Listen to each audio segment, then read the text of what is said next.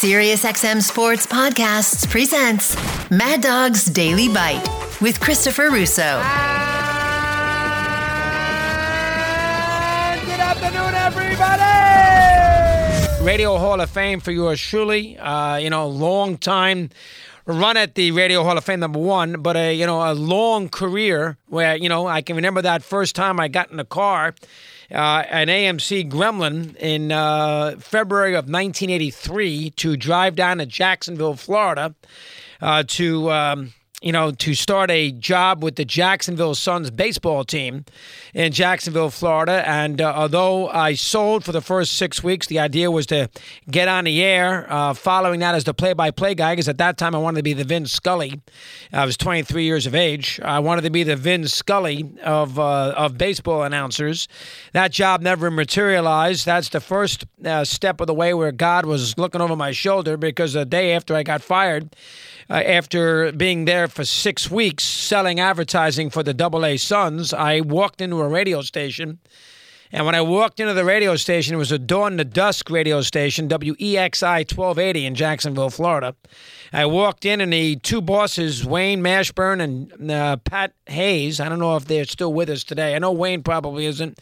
Pat was probably about 40 at the time, so, he wouldn't probably be either. But I walked in there, and I told him who I was, and I had been selling advertising for the Jacksonville Suns, and I said, well, we got a spot. Why don't you come here and work? Because I had just gotten fired. And so that was on a Thursday or a Friday of St. Patty's weekend, and I came back about 4 days later to start, and the first day I started, guess what? The sports guy quit. Signed two. So the sports guy quit. He took the job as the play-by-play voice of the NASL Washington soccer team.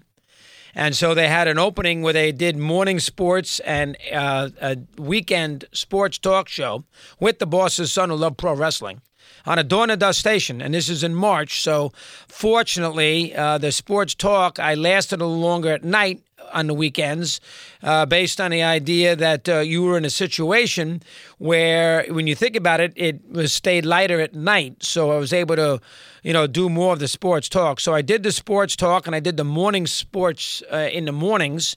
And I did that for about a year. And, I learned how to do a sports talk, 2 incoming phone lines, not a ton of guests, Jacksonville, Florida. I lived about half a mile from where the radio station was. It was in an old shopping mall. And I made $120 a week. And I got paid for the advertising, for selling it, not so much for being on the air. I had a little advertising package of 30-second spots. At, I believe, the spots, it was $240. So I would say $38 a spot, or it was $8 a spot, $30 on 30 of them. So you can buy a monthly radio package of 30 spots, $8 a commercial. Well, think about that. In 1983. Think about it. $8 a spot? Geez, on a Dawn to Dusk station on 1280 AM. I must have done something right, because by the time the winter came around, I was in a situation where I needed to find something to work. Because the sports talk, which I did 5 to 8, I did it on Friday nights and Saturday mornings, I believe. Well, anyway, when I did it, it got dark out. So once the winter came around, I was out, and I did it for about 7 months. Unfortunately, Jay Solomon hired me, and he was a guy who bought the advertising, and he did his own shows, and he also did Jacksonville University basketball, hence Bob Wenzel. And so as a result of that, he needed a guy to help him fill in and do all the other sports when he was on the road with Jacksonville basketball.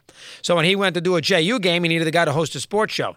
It was on WOKV, Radio 610. It may have been Radio 570. I think it was 610 in Jacksonville. So Jay hired me also to sell, not pay me for being on the air. Well, to make a long story short, that went well for a while, but Jay, before Christmas of 1983, I was in Jacksonville for 9 months, said, listen, I can't pay any more money, so when you go home, you might as well not come back. I said, really? He took me out to a Denny's. I said, no, I came home for Christmas, didn't think too much. Obviously, I thought about it, didn't tell my parents, and flew back down to Jacksonville to finish up with Jay Solomon because I had nowhere else to go. Larry Kahn comes through, producer of a radio station in Orlando of the Gene Burns Show. He was the program director, did 9 to 12, great talk show host. And Larry said, we're looking for a sports guy.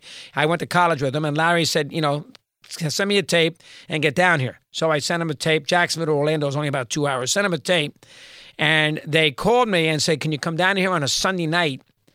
This is in probably March of '84. Can you come down here on Sunday night to a test show? So obviously, I'm in Jacksonville. I have no money. My parents are helping me, but I have no money. I lived off a house with just TV, no TV, just a bed and a bathroom. I said, sure. I still had that AMC Gremlin, 92,000 miles on it. So I went down to Orlando, and I did a show on a Sunday night. I did a show. It was probably 8 to 10. It may have been 6 to 8, but I think it was 8 to 10. I did not get a call. But I got a call when I was done by Jim Phillips, who just retired, who was the news director. And Jim told me, he says, Chris, we're going to be talking to you again. Just make sure you give us some time checks and do the weather once in a while, and we'll be getting to you. I do the show, thanks to Larry Kahn, who set it up, went back to Jacksonville. They called me up probably a week or two later, and I left Jacksonville and got the job in Orlando. God looking after me again. I get to Orlando. This was probably March of '84. They paid me for the first time in a year. I got paid for being on the air and not for selling. They gave me, I believe it was $13,000. This is in '84, March. I believe they paid me $13,000, and they paid me. I got extra money for endorsements, and if I endorsed a particular company who bought it because of me, and so I did PM Orlando on a good station, WKIS News Talk 74.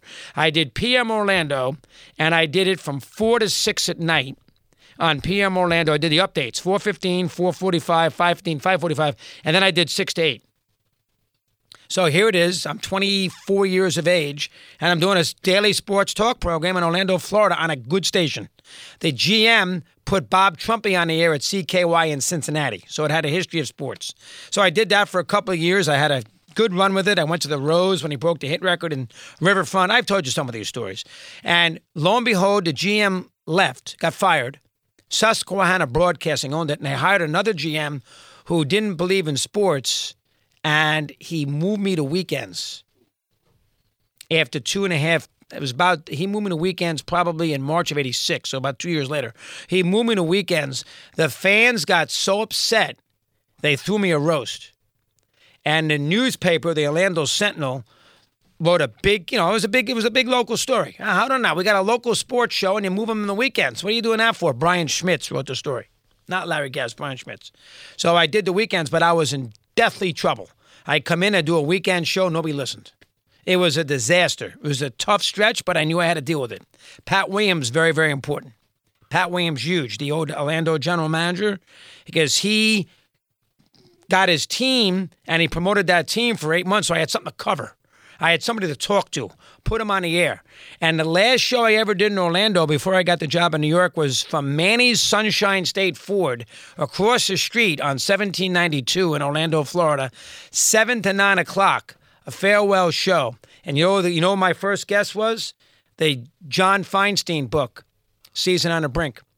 But Pat came by, the mayor of Orlando came by. He gave me the Central Florida. He gave me a replica of the flag that an Apollo mission put on the moon. He framed it.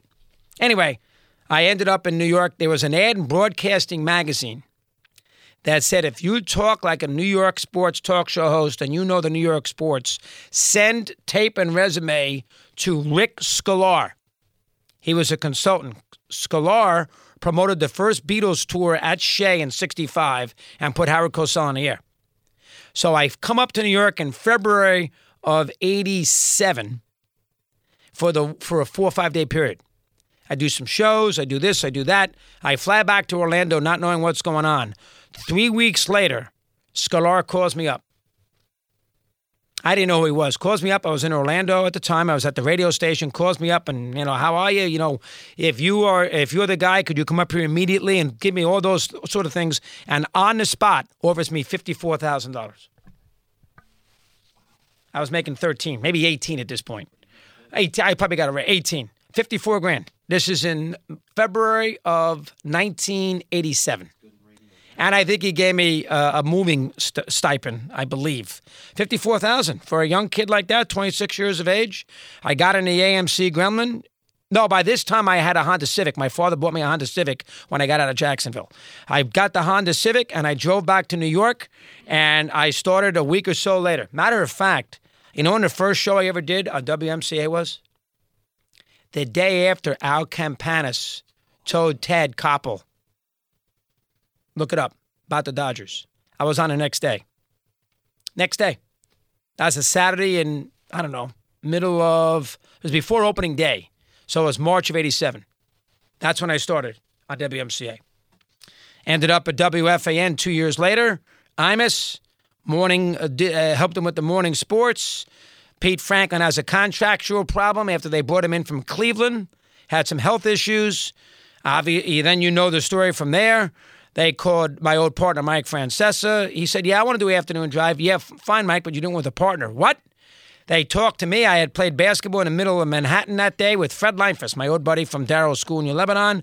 Mark Mason, the program director, calls me up, and Mark Mason says, we'd like to offer you the afternoon drive show.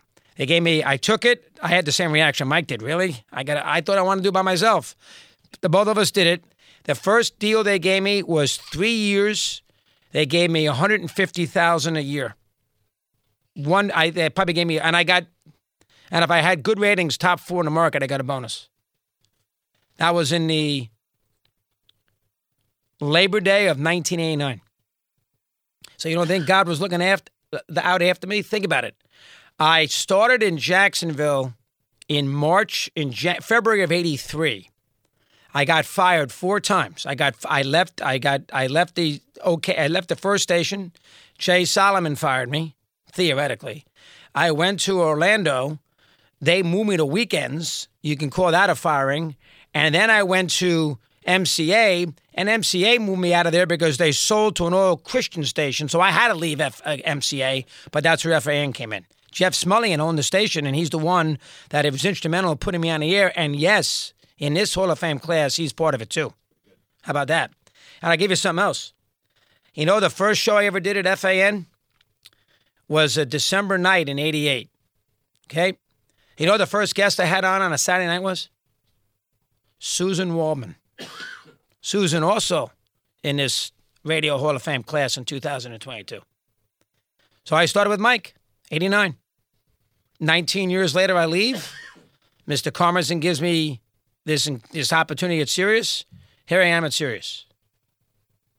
And then since January, you talk about luck. Stephen A., I can go on and on. How lucky have I been in the last 6 months at 63 years old, an old white guy talking sports? Think about it. And then they call me, and I had been shunned from that Hall of Fame for a while, which bothered me. I'm not going to deny it. You know about Stern? Bothered me. My old partner got in. Bothered me. But they called me last Thursday. Steve Cohen did. And I had just lost a brutal tennis match. If he had called me at 6:10, I would have played great at the Italian Center. I played lousy. He called me on the Thursday night and said, I got good news for you at 8:20. So I've hit on this for 9 days. You don't think I was looking forward to their public announcement? I got an ego. You don't think I was looking forward to their public announcement at 8 o'clock this morning?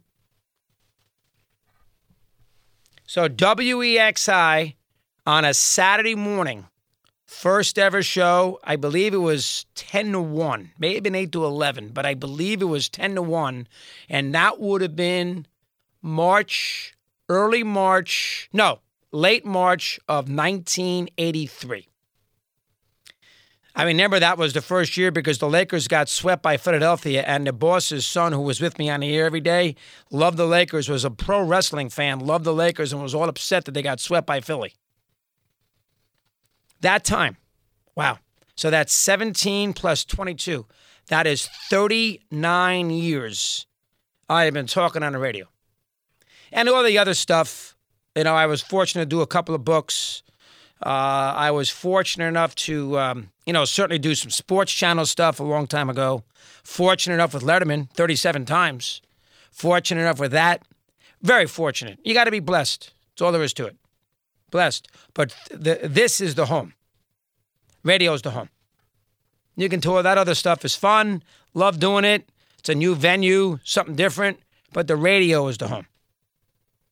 I remember my father came down with my mother early on in Jacksonville. And on a Saturday afternoon, my father told my mother, look at this. We have a radio celebrity on our hands. He sensed it then. He sensed it then. I can thank a million people. My old partner I got to thank. I can thank a million people. But let's not go too maudlin. And I know this is going to be Kiss Chris Russo's ass day, so I'm going to have to live with it. But, you know, I try to get a job all over the place right out of college. And I went to the baseball winter meetings that year in Hawaii, December of 82. I graduated the previous May, December of 82. And I remember I was running around the Sheraton Waikiki trying to bounce around and talk to all these AA baseball guys who own these teams to get a job as a play-by-play guy in a Major League Baseball team. And the guy that hired me was Louis Leopolis, the general manager of the Jacksonville Suns, and his son, the GM was Bobby Bragan Jr., whose father managed the Braves in the late 50s. And then I got fired after 6 weeks, the best thing ever happened to me, and I run into Pat Hayes and Wayne Mashburn. And because it was such a cruddy little radio station, 1280 AM, and nobody heard me. But because it was such a cruddy little radio station, they put a 22, 23-year kid who had no experience, on a commercial experience, on the air. So when kids ask me, you know, what's the best, how do you do this? If you want it badly enough. I never got married until I was 35 years of age. I didn't have a kid until I was 39. My wife had her first child, 39. December of 98, I was 39. If you want to do this in my day, you had to do it the hard way. You had to take your lumps, you had to have belief, and you had to have somebody upstairs looking after you. Somebody has to like you upstairs. God did. But you can say anything you want. The bottom line about doing this, Joe, and doing radio, you have to have a connection with the fans. That is what this is all about. If you don't have a connection with the fans, the people who call up, the people who you meet in the street, the people who you run into at the barbershop, at the bank, at the ballpark, if you don't have that, and I go back a long way because I had even a small connection in Jacksonville with the fans, even though it was a small little station. If you don't have a connection with the fans, you can't do it. You have to be able to talk with the sports fan. I was thinking about this morning. I did a contest in Jacksonville on Saturday mornings, stump the host, so to speak. So if you called up and asked me a question and I didn't know the answer and I had no idea, I would take you out to lunch. This is the summer of 83. So one time, a kid called up. His name is John Davis. Lived in he lived in the other, Jacksonville. He lived in the other side of the tracks. Nicest kid in the world. He was 15 years old.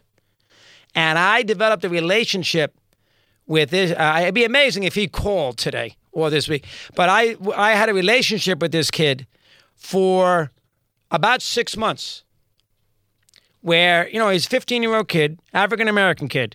And he was a tremendous sports fan. And I know he joined the Air Force. And I lost track with him. But that is the sort of thing you have to do with your fan base. You have to become one of them.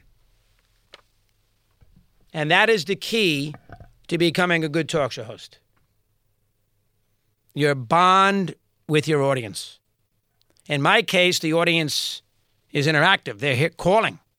Hayden, Jai, you name it. I go way, Vinny and Queens from way back. They're interactive. They're part of the family. And if you can have that relationship with that audience in any town you're in, you can be a talk show host. You got to have a little luck. You got to find a general manager who believes in you. You got to find your Larry Kahns of the world.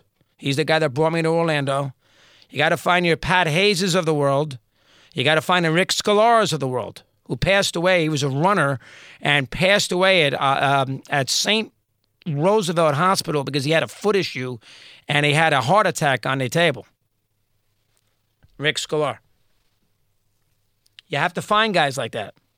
But if you're good and you believe and you're willing to put it on the line and not, you can't have 5 kids when you're 24 years of age being in a radio. It's impossible. Can't do it. You got to put food on the table. But if you put that aside and understand what it takes and you love doing it, you will be successful. So when I go to Chicago there on November 1st, I will tell that in a short bridge form, I will do something like that as a speech. And I've thought about this a lot too, is that a lot remember, I was an only child.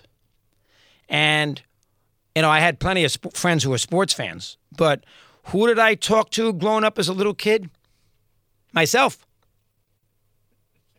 I didn't have an older brother, younger brother, or sister who loved sports. Even my father wasn't. He liked the Yankees, DiMaggio. But it was myself. And God blessed me with one other thing. A memory. I remember where I was watching the Ice Bowl. I remember where I was watching the Red Sox and Cardinals in Game 7 of the 67 World Series on my little red Schwinn bike on a transistor radio. I remember where I was when I saw, somehow, some way, when I saw Meredith throw that interception in the end zone in 66 when Tom Brown picked it off at 34-27 Packers. Super Bowl I. I remember it. I remember, the Knicks beating the Lakers in 69. Remember it. I remember those Red Wings and the Canadiens and Yvan Conroyer. Remember it. If you do that and you love it, you can do it. Want more Chris Russo? Listen to Mad Dog Unleashed weekdays from 3 to 6 p.m. Eastern on Mad Dog Sports Radio, Sirius XM Channel 82.